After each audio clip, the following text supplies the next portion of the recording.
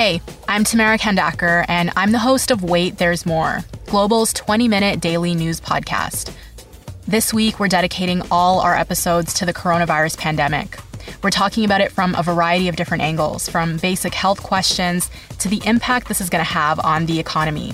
We release a new episode every afternoon, and you can listen wherever you get your favorite podcasts.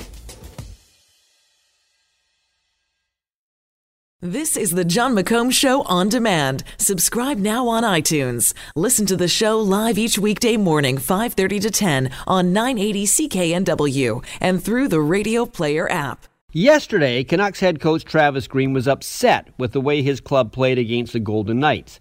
They kind of played like senior citizens who had traveled all night by bus to Vegas and then stayed up to 4 in the morning on a penny slot machine. All except Jacob Markstrom. If it wasn't for him, it would have been 10-0, not 3-0. But this is not surprising. By the time March rolls around, the good teams play like good teams. They are not loose and carefree as they were from October to December.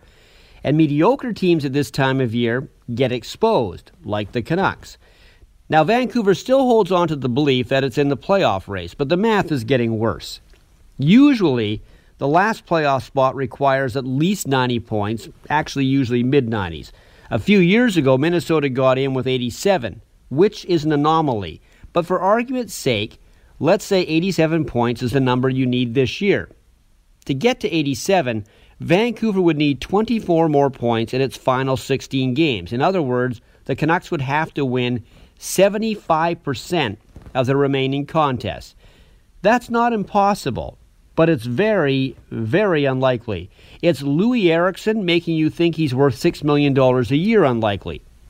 Now, as we've been saying all season long, the Canucks not making the postseason is not a bad thing. There is a large group in Canuck Nation that would rather see Vancouver win a draft lottery than any games down the stretch.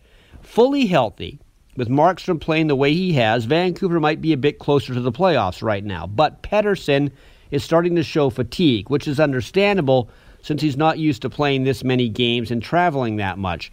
Bo Horvat is wearing down from all the minutes he's played this year. This playoff fade might be distressing for some in the Canucks organization, but in the long run, this is the best thing that can happen to Vancouver. In other words, embrace falling out of the race.